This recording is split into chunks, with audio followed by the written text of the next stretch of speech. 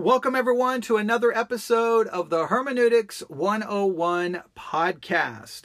It is Sunday, February the 24th, 2019. It is currently 7:51 p.m. Central Time. Well, not too long ago, the evening service at Victory Baptist Church came to a conclusion.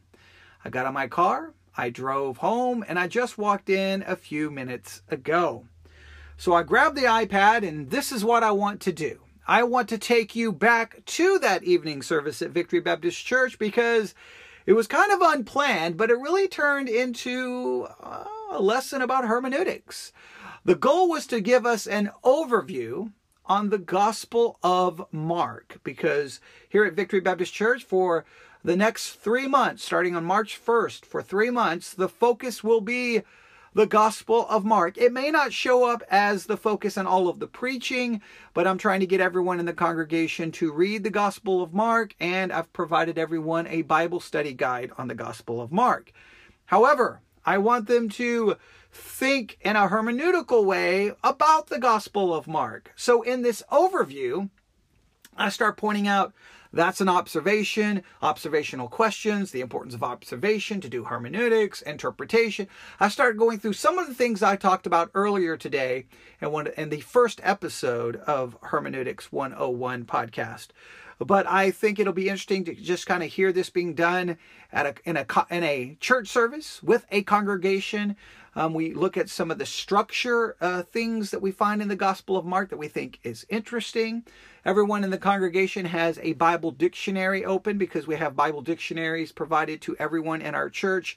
All the pews have a Bible dictionary because we sometimes just open the dictionary and look at a reference to something because, again, I'm trying to equip saints.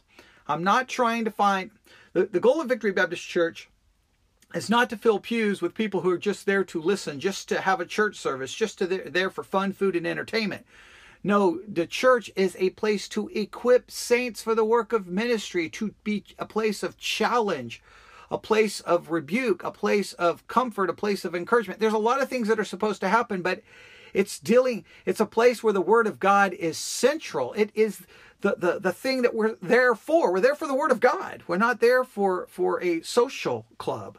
So when people walk into our church, we try to be an alternative. We try to say we're going to do things different than everyone else. We know it's not for everyone, but tonight is a good example of that. Hey, we're going to do an overview of the Gospel of Mark, but you're not just going to be sitting there passively.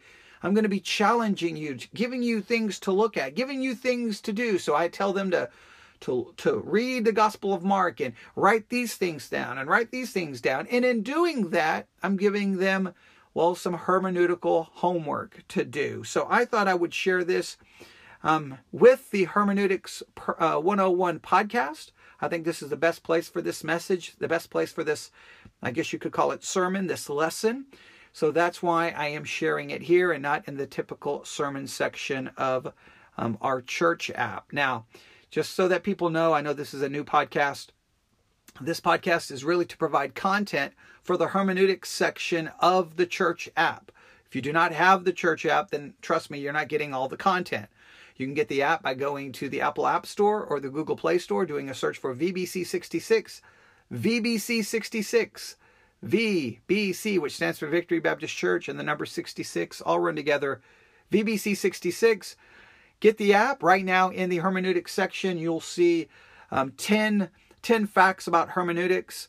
And then there's 9 of them underneath that in written form. And then there's 10 from someone from Oxford University. It's an interesting approach to hermeneutics that they offer, but that's there. You can watch that video and read those 9 things. The first episode is also there as well. But I just wanted to place tonight's message in this context. I think it fits more in the context of hermeneutics and Bible study. So let's do that. Let's go back to the sanctuary of Victory Baptist Church this evening, February the 24th, Sunday. It started at 6 p.m. We went for over an hour just digging into the Gospel of Mark. So grab a notebook, grab something to write with, sit back, listen carefully. And well, you'll learn a little bit about hermeneutics and Bible study, but in a more practical way. Not in. I think you'll find this helpful and beneficial. If you have any questions, please let us know. If you're using our app, you can use the feedback tab. All right, here we go. This was earlier this evening at Victory Baptist Church, so let's go to the sanctuary of Victory Baptist Church and listen to our overview on the Gospel of Mark, which really turned into a lesson about hermeneutics. I hope you enjoy. I hope you benefit from it. God bless. Okay, tonight, grab your Bible dictionaries. That's what you need. If you need one, there's one right here. You may need one. We got one. Do you need one, Diane? All right. Bible dictionaries. All right, this morning we did some devotional work. Today we do some more straightforward kind of academic work, but it'll be important. All right, look up the entry for the Gospel of Mark.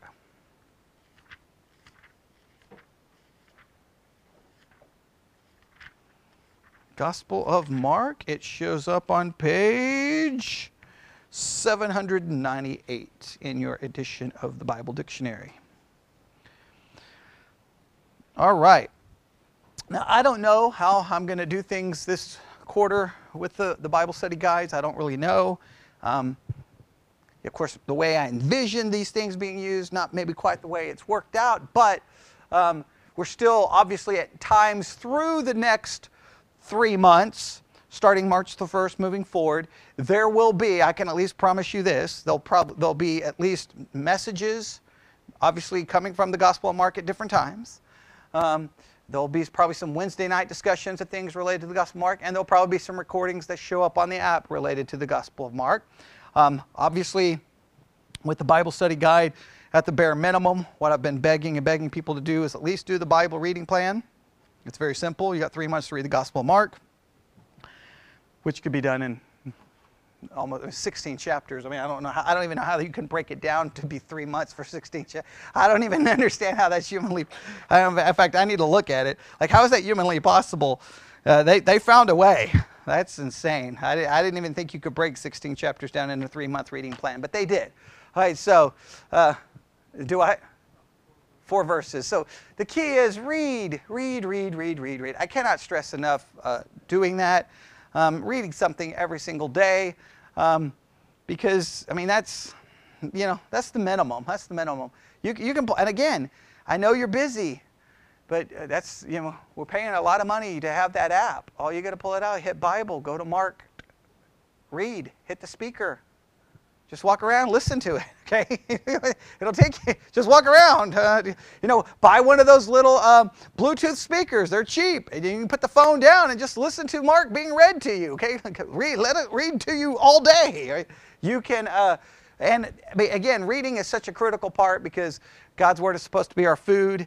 And so do that as much as possible. It is beneficial. And then, of course, the Bible study guide is there for all the other things it offers. All right. But one of the things we wanted to do once we got the Bible, the dictionaries, was we were going to use the dictionaries as a church to look at different concepts. So this is a good time to introduce ourselves to the Gospel of Mark, see what we can learn, and get us at least a basic overview. And then if we don't do anything else with it, at least you got an overview of the Gospel of Mark. If you do look at the Bible study guide, or if you read the Gospel of Mark, even if you don't do the Bible study guide, then you'll have a skeleton in which to put. Remember, the overview of a book is kind of the skeleton. And then when you begin to read and study, then you can kind of put all the flesh on the skeleton so that becomes something living and meaningful to you. All right, let's do some work. Everybody ready? Gospel of Mark. 45 minutes. We'll see what we can accomplish. All right. Page 798. Mark, Gospel of, the second book of the New Testament and the earliest of the 4 Gospels. All right. Why is that significant? Is there any reason that's significant?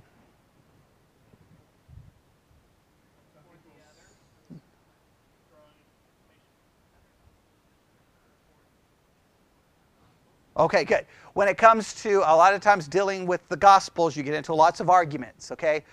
Who wrote the Gospel? Where did they get the information from? Were they borrowing from one of the other Gospels? Well, there's direct quotes, or, okay, they could. Well, if this is the earliest, then we would make an argument they weren't pulling from the other Gospels, but where did they get the information from?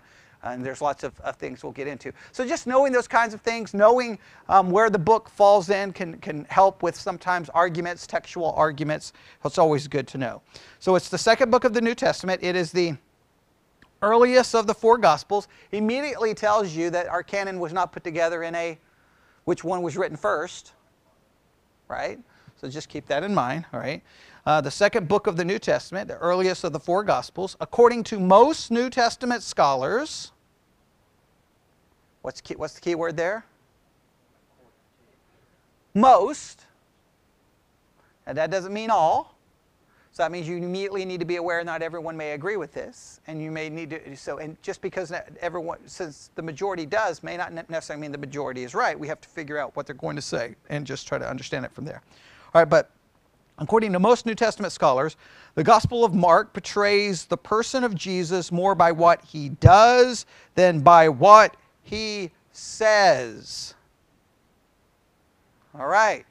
The Gospel of Mark supposedly demonstrates Jesus. Its whole idea of trying to let us understand Jesus is not by what he says, by his actions. So that immediately, what interpretive challenge does this present to you?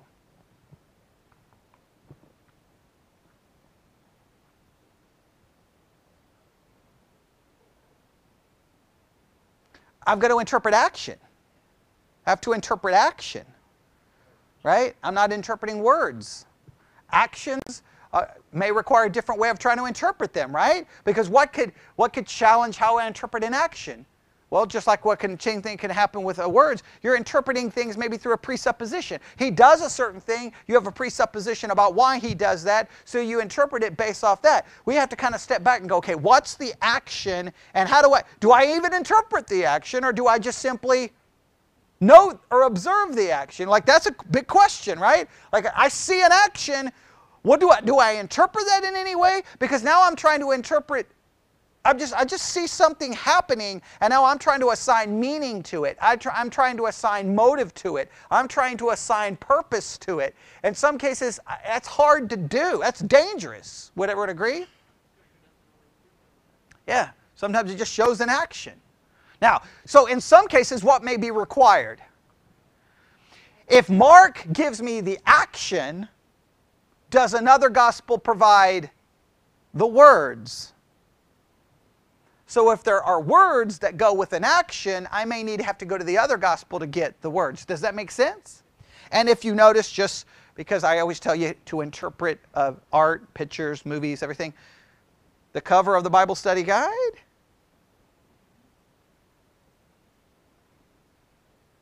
is a picture of action. All right, so guess what that tells me? Remember, this picture is an interpretation, right? They're interpreting the Gospel of Mark for you. Just in a picture. You know how many people will look at that and not even pay attention? There's someone on a bicycle. There's cars zooming around them. It's showing action. Mark is a gospel of action. Action. So interpreting that produces some hermeneutical challenges that we will have to consider. All right?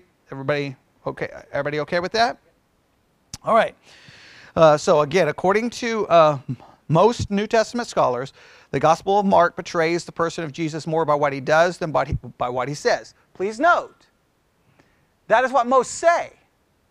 You read the Gospel of Mark for yourself and you draw that conclusion. Don't allow that to influence the way you read it. Just read it and see if you think that you agree with that or disagree with that. All right. It is characterized by a vivid, direct style that leaves the impression of familiarity with the original events. Stop right there. Why is that critical?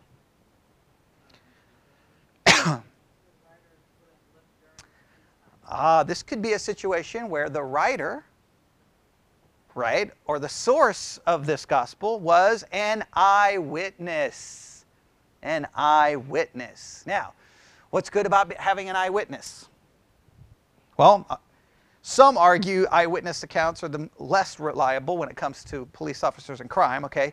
But in this particular case with a historical document, an eyewitness is more reliable than people or not, because at least they were there, so at least they have to get some burden of, there's a burden of proof for anyone who's going to question the eyewitness. Does that make sense? They're claiming that the way it's written, it shows a familiarity. It may show that the person is knowledgeable of these events in a very intimate way. All right. Now again, that's an interpretation, right? That's an interpretation. They are reading this saying, hey, it seems that the person knows about these events. You have to read it for yourself. I mean, that's the key. All right? Although Mark is the shortest of the four Gospels, it pays close attention to the matters of human interest.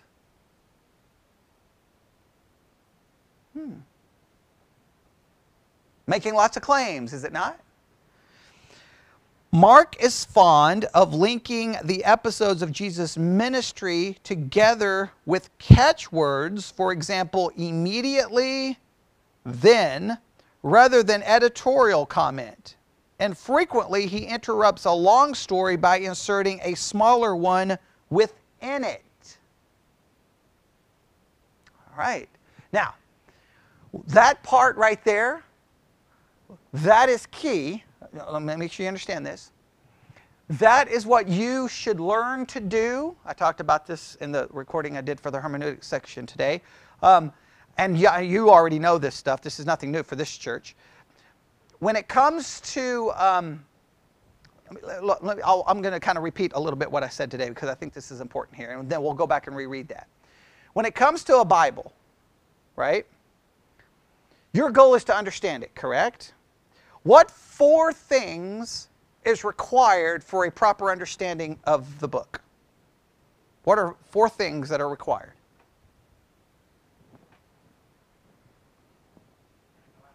Okay, well, just start with reading. First is reading. Now, reading is not interpretation. Reading is not study. Reading is not even application. Reading is simply the gathering of information and knowledge. The more I read, the more I know, right? If I read, then I know, okay, first Genesis 1, this, Genesis 2, is that a second account? Okay, Genesis 3, okay, fall, 4, 5, I got a genealogy. In that genealogy, all these people are dying. And that may go back to Genesis 3, 6, oh, I got this flood. Like, yeah, I can just start going from chapter to chapter to chapter to chapter to chapter to chapter to chapter. And you should be able to do that. If someone names a chapter, you should be able to say, that's there.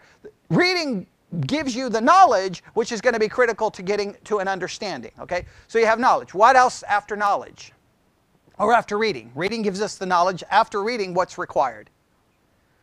Study. And study is observation. Study is observation. Study is not interpretation.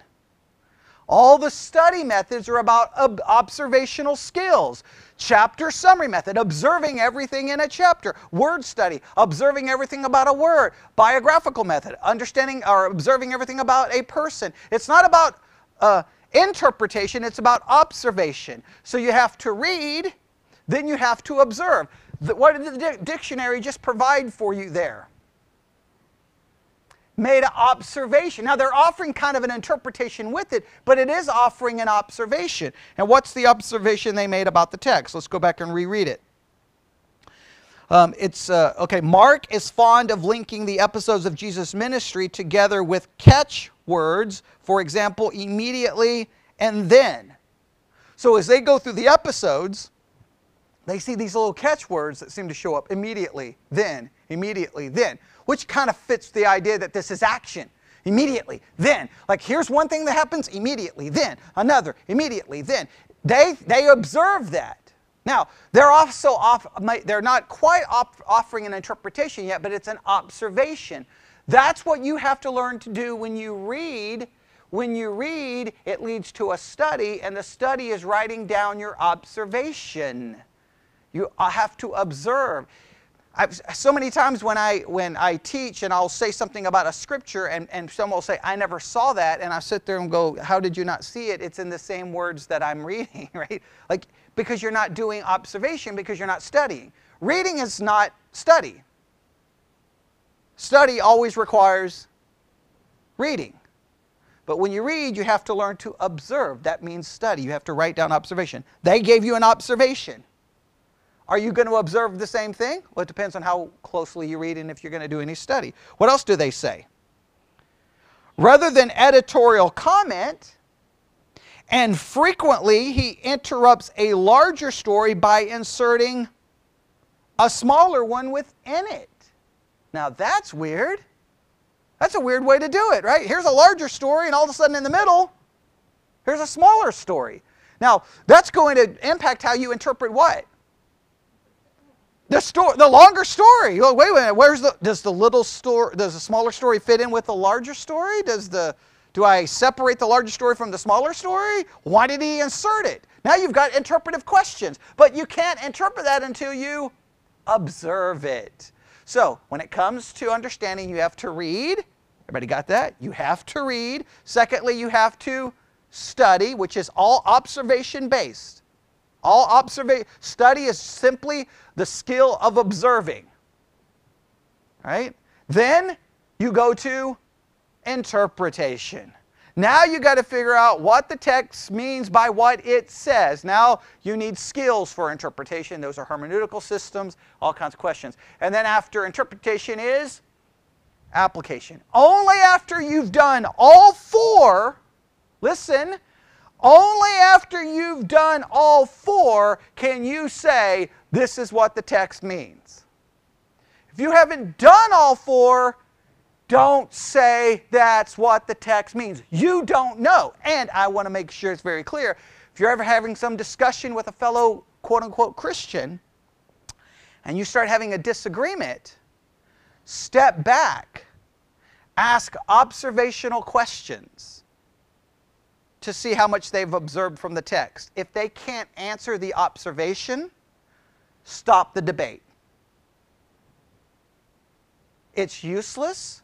It's a waste of your time. You'll have a more successful conversation by going outside and arguing with a rock. And I know people get offended when I say that, and you're saying, because you can't have an argument. You're trying to fight for interpretation, their interpretation versus your interpretation, but neither one of you can have an interpretation until you first have read, so you know, observe, because you can't interpret what you haven't observed. Then I have to determine the quality of your observation, because the quality of your interpretation is dependent upon the quality of your observation. And then after you've done that, there's still another thing you need to do. And what's number 4? Application. Now you have to apply what it means based off what it says. Not what it means to you, but what it says. These are critical. The dictionary just gave you observations. Doesn't completely tell us what they mean, do they? That's fine. So when you read Mark, what should you be looking out for? These little catchwords that seem to link things together. That's something you want to look out for. When I'm reading Mark, look out for these. What else do you need to look out for? A shorter story placed in the middle of a longer one. So what do you do?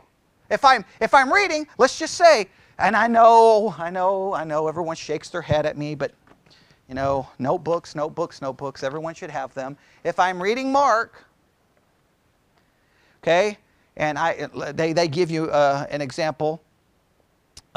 Mark chapter 1, right? Or Mark chapter 5, verses 21 to 43, right? Okay, if I'm reading that, what do I need to write down? Okay, I write down the entire passage I'm reading, and then I write down longer story, goes from Mark 5 here to here. The shorter story is interjected here to here. Larger story resumes here to here. I just need that written on paper. Okay?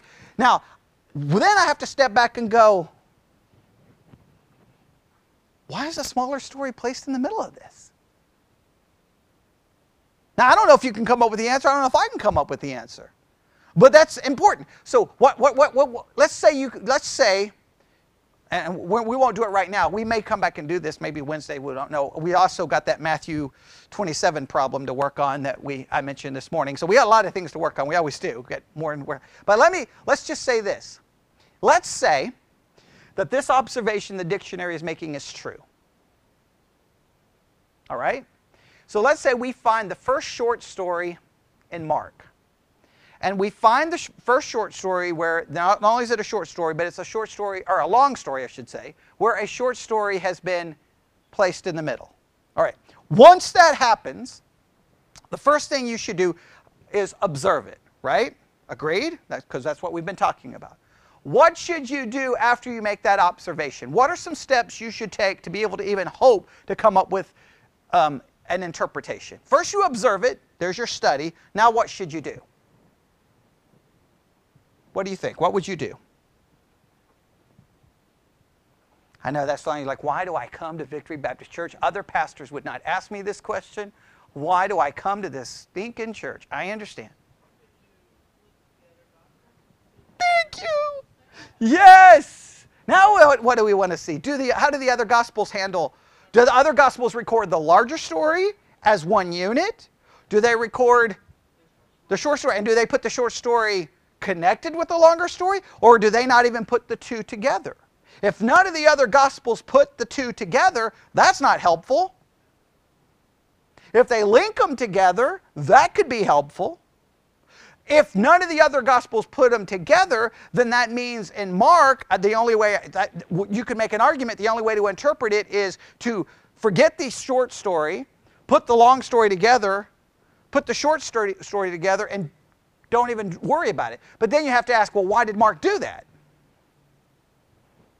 Right? These are the kind of observations you have to observe. And I know most Christians have never been taught to read it that way. They just read it and they don't even stop to go, wait a minute. Because reading without observation is a waste of time. Other than you're getting knowledge. Now, if you read and study at some point, now, like let's say on a Monday you don't have any time to do study, but you're just reading. So you read, say, Mark chapter 1. Well, then the next day, let's say now I got a little time to do a little study and a little observation. I go back and read the same chapter. Now I do some observation. Now I've read it twice. Hopefully my observation will be better. Right? But if all you ever do is read and not study, you don't understand the Bible, you don't know the Bible, you should not even pretend that you know the Bible. Because you can't. I mean, that's an observation. And guess how you're going to find that observation? You're going to have to read the book probably more than once. And what are you going to have to also do? Sit down to do observation. It's an intentional effort. It doesn't just happen by mistake. Will everyone agree with that? All right. I think that is critical. Okay. All right. I didn't know this was going to turn into a hermeneutics lesson, but that's probably because right before I got here, I was recording a hermeneutics lesson. So now hermeneutics is on my mind. But this is a great example of it. All right. I want to dig into these examples they give us, but that will stop us. But you see the examples they give, you may want to write them down. Mark 5:21 through 43. Mark 5:21 through 43. 6 verses 6 through 30. 11, chapter 11, verses 12 through 25. 14, verses 1 through 11. Mark 5:21 through 43, Mark chapter 6, verses 6 through 30, Mark chapter 11, verses 12 through 25, and Mark chapter 14, verses 1 through 11. Write those down. If you have time this week, read those. I know, well, actually, we don't even have to start reading the Gospel of Mark till March 1st. So just between now and March 1st, read those and see if you see what you see. And please, please, please, by all means, if you see something, email me and let me know, because I would love to know what you see. Because, and be prepared, if I like your email, I'll throw it in the hermeneutics section of the app, okay? Because I can say, look, this is what some other people found, because that could be helpful for other people who may do this. We'll see how many people will get to participate in that. But I'm now fascinated. That's an observation. I can't even say I've ever noticed that. Has anybody else here ever picked that up in Mark? It's not. I'm just having a hard time. Did I not see that? What are they referencing? I'm so curious to go do that, but we want to get the fit. We don't want to do it, because once we do that, you know what will happen? We're going to be in those stories between now and 2023. Okay, so, but we'll find a way to work on those stories. All right. Any questions about that? That's kind of the basic overview. Simply put, it's one of the shortest gospels, right? It's the earliest gospel, possibly. It seems to be focused on action, possibly coming from someone who intimately is knowledgeable of the facts. And it seems to have a certain... Two observations are made. The catchwords that link things together, events together, and then this idea of taking a longer story and placing a shorter story in the middle of it. We'll have to see exactly what they're referencing there. They don't explain it, do they? In some ways that's good, because it's an observation, they're not interpreting it, so that's good. All right, next, the next heading here is the structure of the gospel. The Gospel of Mark can be divided roughly into two parts. Now, this is always important. Why? Structure can be helpful in interpretation. Observing structure can be critical in your interpretation, right? So, but it's an observation.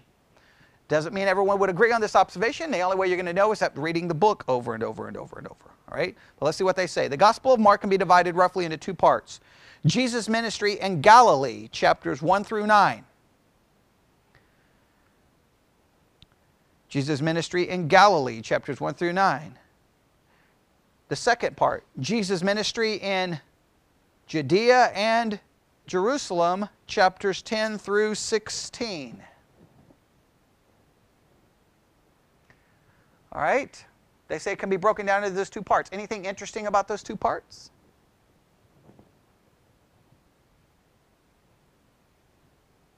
What is significant about those two parts?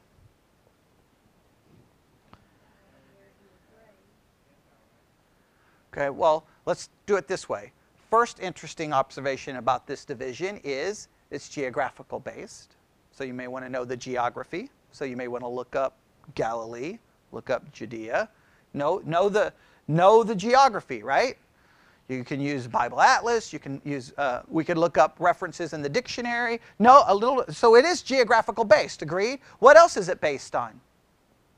His ministry. It seems to be based on his actions in those geographical regions. It's not divided by sermons or parables or any dialogue. It seems to be like, here's his ministry here, here's his ministry there. I'm not saying there's no dialogue mentioned, but just seems that the structure seems to, again, to be focused on action. This is what he did in these areas. This is what he did in these areas. So it's geographically divided, which is interesting. Is there significance in it? I don't know. That's interpretation. This is simply observation. Everybody see the difference? See the difference? Okay. All right. So that's interesting. Mark begins his gospel with the appearance of John the Baptist. That's interesting. Why? No, it's interesting for this purpose. That means the gospel ignores what event? The birth. Right? Now, why is that important to note? It's important to note because some skeptic will come along and go, the earlier gospel did not have the virgin birth, therefore the virgin birth is a later addition added by people after Jesus started becoming a mythological creature, a mythological figure and not a historical figure. All right? Myth takes time to be added to the original story. That would be an argument. Right? You just need to be aware of that kind of argument.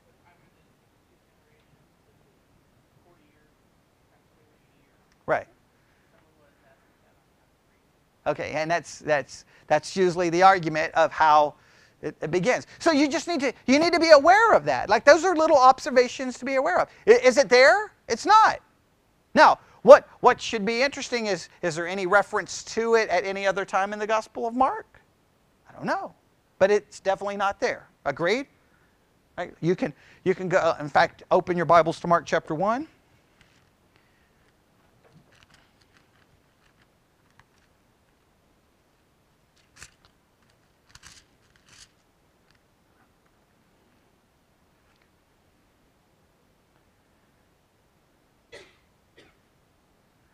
All right, Mark chapter 1.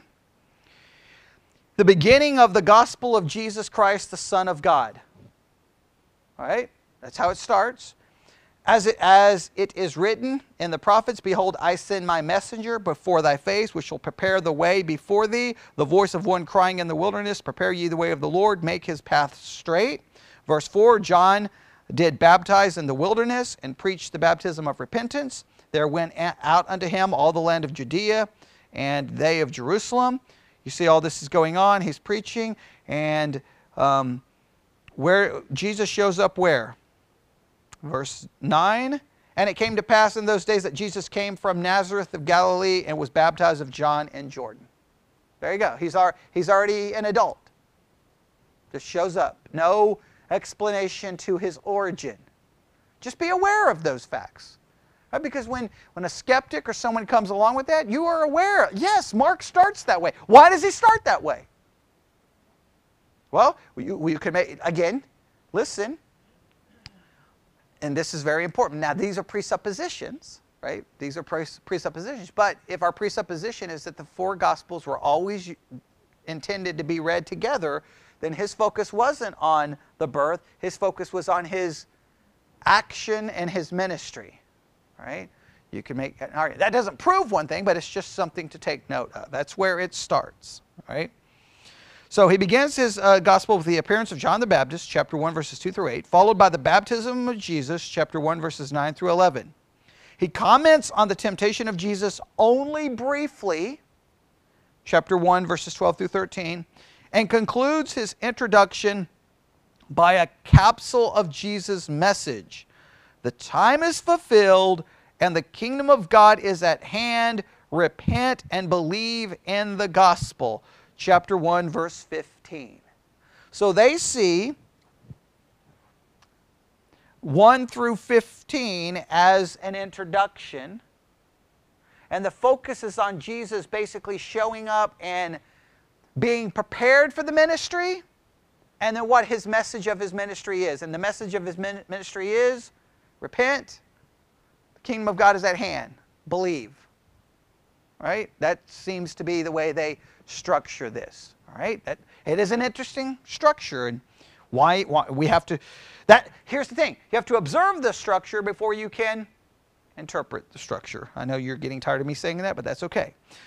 Then follows a series of 14 brief stories depicting Jesus as a teacher, healer, and exorcist in and around his hometown of Capernaum. Stop right there. All right. Then make an observation again. After that introduction, they say the introduction stops with what verse?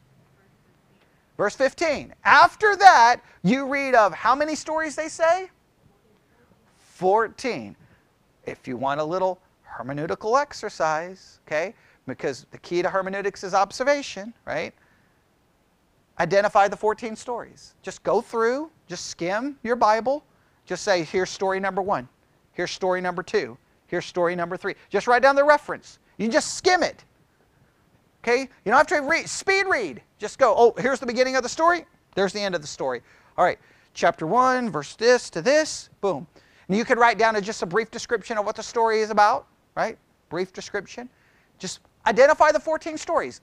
Don't interpret the stories. Observe the stories. Sound good? All right. 14. That's an interesting concept, right? It begins with 14 stories about what Jesus did, not about 14 stories about what Jesus said.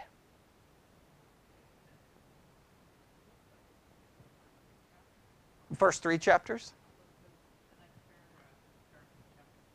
Okay. So it's possible that all those stories take place right there. That's something to an observation. What are they going for? What's the author's intent? Now we're getting into interpretation, but first we have to observe the stories and go, here's the key. When you're looking at once you find those stories, ask yourself, is there anything interesting about the way they're structured? Is there anything interested in the way they laid out? Is there anything interesting in the order? Right? Observe order, wording, how it flows from one story to the next. Do you see a chronology or not it's not in chronological order at all? Does it go from a smaller miracle to a bigger miracle? Is there any reason for, is there a significance to the number? These are all observations. Now, you're asking observational questions, and you're not trying to interpret them. You're trying to see if this text answers any of those questions. Does that make sense? Remember, in some of the Bible study methods, you have to write down observational questions before you go to the text, and then you see if the text can answer your observational questions. In this case, just find the 14 stories and write down anything you find. Even if you don't write it down, just remember it somewhere. Tell someone, okay? Grab your phone and record a voice memo, okay? You don't even have to write, okay? Here you go. All right. I just think that's an interesting way this works, all right? So it comments, let's go through this again. I'll back this up. So we have the two parts it's broken into, all right? Mark begins the gospel with the appearance of John the Baptist, chapter 1, 2 through 8, followed by the baptism, verses 1, 9 through 11. He comments on the temptation of Jesus only briefly, chapter 1, 12 through 13, and concludes his introduction by a capsule of Jesus' message. The time is fulfilled, the kingdom of God is at hand, repent and believe the gospel, chapter 1, verse 15. Just note from historical purposes, church history, that is also the verse used for Ash Wednesday. When they place the ash upon you, they state this verse, okay? Yeah, that's one of the ones, yeah. Just interesting to note. Then follows a series of 14 brief stories depicting Jesus as teacher, healer, and exorcist in and around his hometown of Capernaum. Now they say, here's the thing, do all 14 stories, does those three descriptions capture all 14 stories? Teacher, healer, and exorcist, or is he described in other ways in those 14 stories? That's something for you to figure out. In these stories, Jesus often is in conflict with the Jewish authorities of his day. In chapter 4, Mark assembles a number of Jesus' parables. Oh, stop right there. Does it go from story of action to now the parables? I don't know. You're going to have to see as you read. I know what you're saying. No, I come to church for you to tell me. No, I come to church to get you to actually care about the Word of God and do some reading on your own, right? In chapter 4, Mark assembles a number of Jesus' parables. In each parable, Jesus uses common experiences to tell who God is and what human beings can become. Stop right there. Now this is an observation that it's a parable, but that observation is critical for you. Are you going to use the same means of interpretation, the stories, as you are the parables? And everyone should answer, no. You can't use the same method of interpretation. The stories and the parables are different. Stories, we read them as literal history, actual accounts. The parable, it's just a story. We don't know if it happened. Doesn't matter if it happened. In fact, it's not even about every aspect of it. It's a parable. It's a story to illustrate a bigger idea. We often say an earthly story with a heavenly meaning. The thing is, it's an earthly story that has a spiritual principle. My job in the parables are to do what? Figure out the principle, not sit there and try to assign meaning to everything in the story. So, just in Mark, just the way it's structured, you're going to have to be prepared to have a different kind of understanding in how you're going to have to handle the text. Does that make sense? All right. Now, when you are reading those parables, what is something you should probably take note of in your observations? How many parables? Write down the number of parables. And as you're writing, what you may be asking yourself, what parables are missing? Now, why is that important? Does he pick certain parables because those parables somehow, are they connected to the 14 stories that come before? Do the 14 stories have some connection to the parables, or are they just not even linked together? Why does he choose certain parables? Do the certain parables that he picks fit into the overall theme? If the overall theme is his action, do the parables are more action focused or ideal focused? What's the purpose here? Does that make sense? These are observations you want to ask. So you get the 14 stories, we get parables. It doesn't tell us how many parables, does it? I think it should. That would be an important observation for us to figure out, all right? Okay, we could probably figure out really quick, but we don't have time, all right? Everybody understand why we would ask those questions about those parables? Yeah? Now, what does it say in the next line? In each parable, Jesus uses common experiences to tell who God is and what human beings can become. Now, what are they offering there? That's an interpretation. Very good. That's an interpretation. Don't let that change the way you read the parables. All right? You're going to read the parable, and you have to let what the parable says determine what it's trying to do. I don't know if that's accurate or not accurate. Don't let that sway you.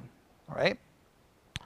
Mark then resumes the activities of Jesus as an open-air preacher and healer with a series of 17 more episodes. All right. We go, so this is the way, let's follow this, the way they're outlining this. Introduction. Chapter 1, verse 1 to chapter 1, verse 15. Right? Okay.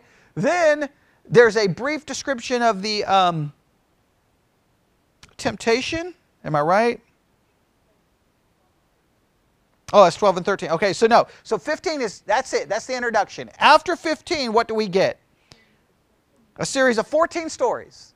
14 stories. All right? So, introduction, series of 14 stories. Then what do we have? Parables. We have parables. After the parables, what do we get? They call them episodes. All right? But if it's more, it has to be a reference back to the stories. So 17 or stories. All right? 17. That's interesting. This is all focused on event, action. What happened? What happened? What happened? But it's in 14 parable. It'd be interesting to know how many parables, right? Okay. And then 17 more. Everybody get that? Yeah, I know. It makes me want to go look up how many parables, but we're already going to run out of time, and we're not going to finish this because you people talk too much. Okay. All right, here we go. And that ends in chapter 8, verse 26. And you're right. That all takes place in just the first part of the gospel. That's a lot of stuff going on. Agreed? That's a lot. So that's going to be easy to do what? What's going to be your temptation? Just fly through it. You're not even going to slow. You're going to just like, oh, he did this, he did this, he did this, he did this, he did this. You may miss complete observation. This is a warning to you. This observation is a warning to you, hey, I better slow down here. Because what do you have a tendency to do with the actions? Do they feel complicated? No. Do they feel significant because Jesus is doing something, but it's not like, wait a minute, what does he mean here? You're just like, oh. And you could miss some key things in your observations. All right. The first half of the gospel reaches a climax when Jesus is en route to Caesarea Philippi and asks his disciples, who do men say that I am? Chapter 8, verse 27. Peter responds, you are the Christ. And Jesus then shocks the disciples by explaining that the Christ must suffer and die. Now let's stop right here. That observation, to me, screams at the possibility of an interpretation. All right? Here's the reason why. If that is kind of like the turning point, right? You have the introduction, you have these stories, you have parables, you have more stories, and then this is kind of the transition from the first half to the second half. I can understand the transition first and what it's pointing back forward to, right? It's now changing the atmosphere of what Jesus did to now we're leading up to how he died. Correct? So the focus is going to turn where the action that's going to ultimately lead to his death. I can interpret that fine. But here's the question I have.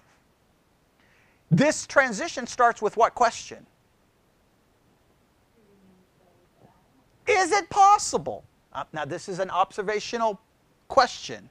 Is it possible that the actions, the parables, and the actions preceding that question gives the answer to that question. Well, I don't know. I don't know if we can say yes. I mean, right? Okay, it's possible, maybe. Okay, I don't even know if it's possible. I'm just throwing it out there. It's just like the structure is interesting, right? That noting structure is critical to interpretation. That's an interesting question. All of a sudden, if that question is put in a place that is the transition of the way it's structured, right?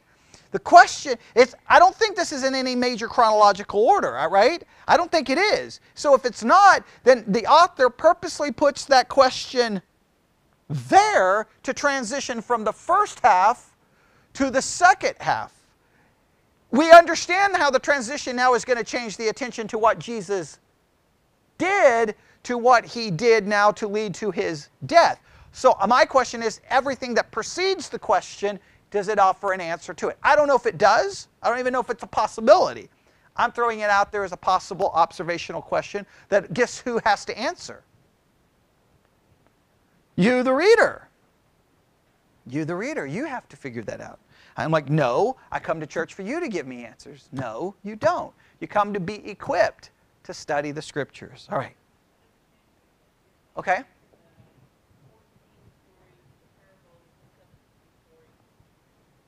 Are they there? And do they provide the answer to Jesus' question?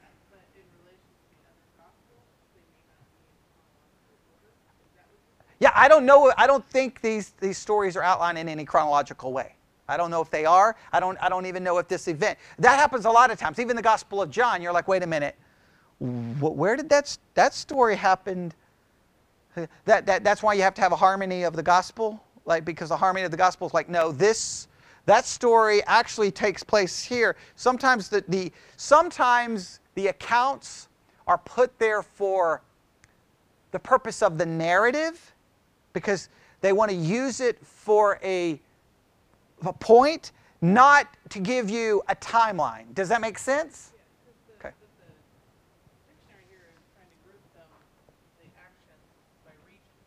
Oh, right. All of these 14 parables, 17 in Capernaum. Right. And that's true. I think there's something significant about that as well. Because they're like, hey, these actions all take place here. Now everything else is going to happen. He's going to be moving. It's going to his death. Right. So they're looking at it more from that perspective. Look, here's everything that happened. Then here's the turning point. He tells them, hey, guys, I'm going to die. Now let's go. And he's going to march right to his death through whatever actions that take place. Those actions are going to be focused on what leads to his death. I think these actions, even though they happen in a different place, may be actions focused on who he is. I'm just throwing that out there. That's an interpretation, but it's based off this observation. You have to determine that if you decide the next 3 months to read this. I think you can answer it. I think everyone here can be able to do it. You don't need my help to figure that out. We may come back to it and answer it as a group, but it's a good question. All right? Okay, we're out of time. So where did we stop? We'll just try to finish. I'm going to go back to the first half of the gospel, that paragraph right there. I'm going to try to read without stopping until we get to authorship and date. All right? I'm going to try. Okay, here we go. Take a deep breath. Don't stop, just read. Don't stop, just read. I can do it. I can do it. That is not very nice. Okay. All right, here we go. The first half of the gospel reaches a climax when Jesus is en route to Caesarea Philippi and asks his disciples, "Who do men say that I am?" Chapter 8, verse 27. Peter responds, "You are the Christ." Chapter 8, verse 29. And Jesus then shocks the disciples by explaining that Christ must suffer and die, and whoever desires to be his disciple must be prepared for the same. Yeah, that's always good news. Okay. Oh. Chapter 8, verse 31 through chapter 9, verse 1. A glorious transfiguration of Jesus immediately follows this pronouncement. It shows that the Father in heaven confirms Jesus' role as a suffering Messiah. Chapter 9, verses 2 through 13. That's interesting the way it's structured, but well, I won't. I'm going to stop. All right. Then follows another series of 23 stories as Jesus journeys to Jerusalem for the Passover. In the various encounters included in the Gospel of Mark, Jesus tries to drive home the truth he taught at Peter's confession that messiahship and discipleship involves suffering. Whoever desires to become great among you shall be your servant, for even the Son of Man did not come to be served, but to serve and to give his life a ransom for many. Chapter 10, 43 through 45. Chapter 13 contains a discourse of Jesus on the end of the age. Chapters 14 through 15 include the Passion story with accounts of Jesus' betrayal, his last supper with his disciples, his arrest, trial, and crucifixion. At the end, Jesus suffers passively as a sheep before its shearers is silent. In the oldest manuscript, the gospel ends with an angel announcing the resurrection of Jesus. Please note, most manuscripts end in verse 8. How many verses are in chapter 16 of Mark?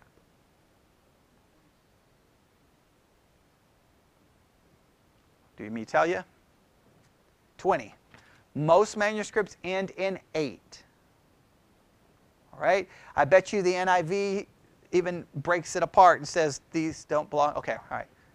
Yeah, makes a note. And that's good. That's the one good thing the NIV does do that King James doesn't. Okay?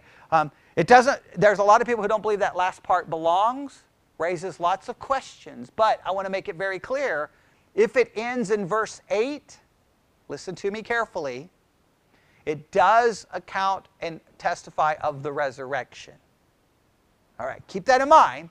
It does say, some skeptics try to argue that the earliest manuscripts did not include the resurrection, so that means the earliest story of Jesus does not include his virgin birth and does not include his resurrection. Therefore, the virgin birth and the resurrection are mythological ideas that were added to the life of Jesus later on. But if it ends in 8, it ends with the announcement of his resurrection. Agreed? Okay, so just keep that in mind. The last part of Mark, there's lots of lots of controversy with the last part of Mark 16. We'll get there. All right, any questions? Any questions? No? All right. So, for anybody listening, what we have kind of done is I've kind of laid out a hermeneutical challenge for you for the Gospel of Mark. And what do I want you to do? And I know whenever I say hermeneutics, some people get mad at me, because when I say hermeneutics, I include observation and study. I know the word hermeneutics comes from a Greek word that means interpret, and hermeneutics really applies to interpretation. But I include observation with hermeneutics because you cannot interpret what you do not observe.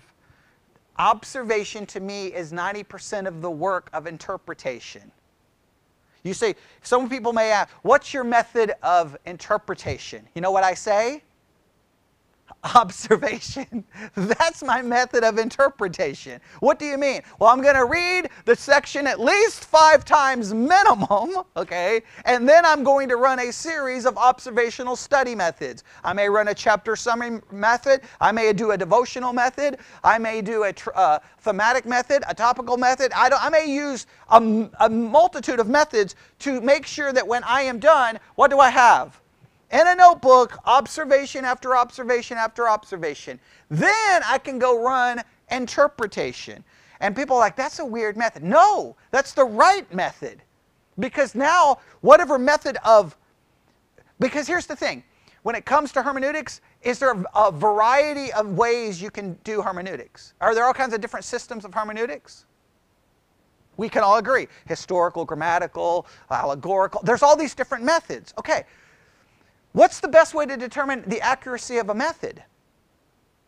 By your ability to do observation. Because if you do a good observation and a method of interpretation goes against what's clearly observed, I can come along and say,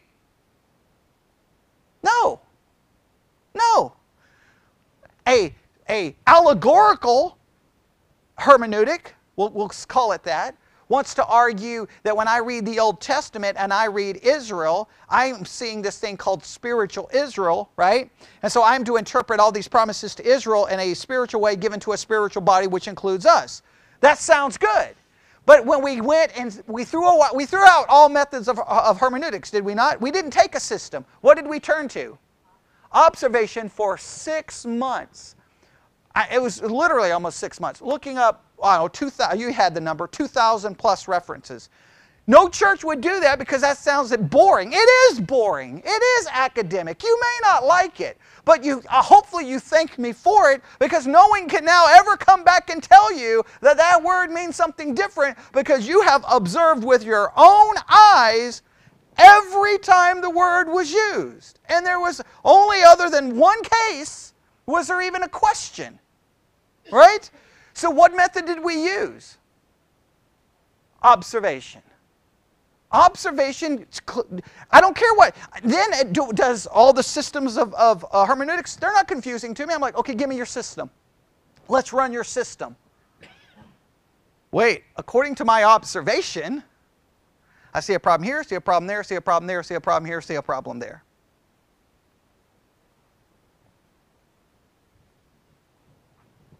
I hope that makes sense. I hope that makes sense. And I know that that's like, I know that if I was in a hermeneutics class, I'd probably get kicked out just for making that argument, but I don't care. Because it's about finding truth. It's not about winning which hermeneutical system works. Observation, everyone can do. You don't need a seminary education to do observation. You just got to be taught how to do an observation. And I just gave you how to do an observation, right? There's an interpretation being offered up that, hey, in the middle of Mark, he asked this question, and that is the turning point in the gospel. Okay, I'm not going to argue that, but that question, now I'm going to ask some observation. Is it possible that everything we observed coming up before, story, parable, stories, do those possibly have anything to do with this question? Now, I'm going to ask that as an observation. Now I'm going to go back, read everything, and then when I get to that question, I may go, nope. Question's just the turning point. Doesn't mean anything. I may read the rest of it. Remember how many things come after the question? 23, I think. Yeah, 23 stories. Now, do those 23 stories have anything to do with Jesus saying, hey guys, I'm going to die, and if you are coming after me, you better be prepared to die. Does everything leading up to that come to that? That's an observational question. When I'm done, I can answer those questions based off my observation. Now, certain methods of hermeneutics will come into play there, but I'm saying I can still observe that. Does that make sense? I cannot stress observation, observation, observation, observation. I think that's so key. And there's just not a lot of observation that happens in churches. Everybody runs to interpretation. You do the same thing. You do the same. I do the same thing. I read, and you want to start throwing out, like, nah, I got to spend more time observing. That's why I love the fact that, at least back in the day, navigators would do those 15-hour, a whole day, 12 to 15 hours. All you do all day is observation over one book of the Bible. There's no interpretation. 12 to 15 hours of observation, observation, observation. And like that book that I was reading, she was all arrogant, thinking, man, I study the Bible more than everyone. I can knock this out. And then when she got put in a situation where she had to do 12 to 15 hours of observation, she didn't know what to do 20 minutes after being there. Because nobody's ever probably placed themselves through. Can you imagine how many of the doctrinal disputes in Christianity would be cleared up if people would spend 20 hours doing observation and no interpretation? Like, to this day, I still don't know how we have an argument over infant baptism. From a textual basis. From a textual basis. Because, like, what are you observing that I'm missing? You know what I'm saying? What are you doing? All right, so enough with that. And just one last thing. If you didn't see today on the app, I posted, it's the 25-year anniversary of the Toronto Blessing. Major turning point in church history. And all of our lifetimes. If you don't remember it, you should have. And if you've never watched the video of that 1 hour of insanity that changed church forever, you should find the video of that 1 hour that changed church history. But you should listen to their discussion. It's about 45 minutes. It's not long, and it will give you kind of the background and history and how they are preparing. That same movement is now preparing for another. They're already trying to set the seeds for the next. And if the next thing is anything as significant as the Toronto Blessing was, you're talking about another change in church history in your lifetime. And the Toronto Blessing is an absolute heretical nightmare of craziness that occurred. And yeah, you should know about it. You should know it, man. You should know the Toronto Blessing. You should know it, all right? You've got to know the error so you can warn people from it. All right, let's pray. Lord God, we come before you this evening. We just thank you for an opportunity to be able to do this kind of study. We know that what we're doing here is what we're doing tonight doesn't happen in churches. For some weird reason, it happens in seminary classrooms, and then pastors don't ever do anything with it when they arrive at their churches to be pastors. Lord, I pray that we never take it for granted what we have here, that we do everything we can to preserve what we have here until we are no longer breathing, that we can be a church that tries to do something different. We may not be perfect, and we don't ever believe that we are, Lord, and we ask you to forgive us for all of our errors. But Lord, we just pray that we would always have this spirit of being willing to do things differently. And if there's anyone out there who wants something different, we pray you would bring them here so that they too can support what we're trying to do. I know it's not for everyone, and it never was designed to be for everyone, but I am thankful that we can come in here on a Sunday night and do something that is apparently radical, but I believe is the very heart of what you want us to do. You gave us your word in a written form. We should be willing to dig into this and take it apart and know how to study it so that we find truth and not just what we want. And we ask this in Jesus' name. And God's people said,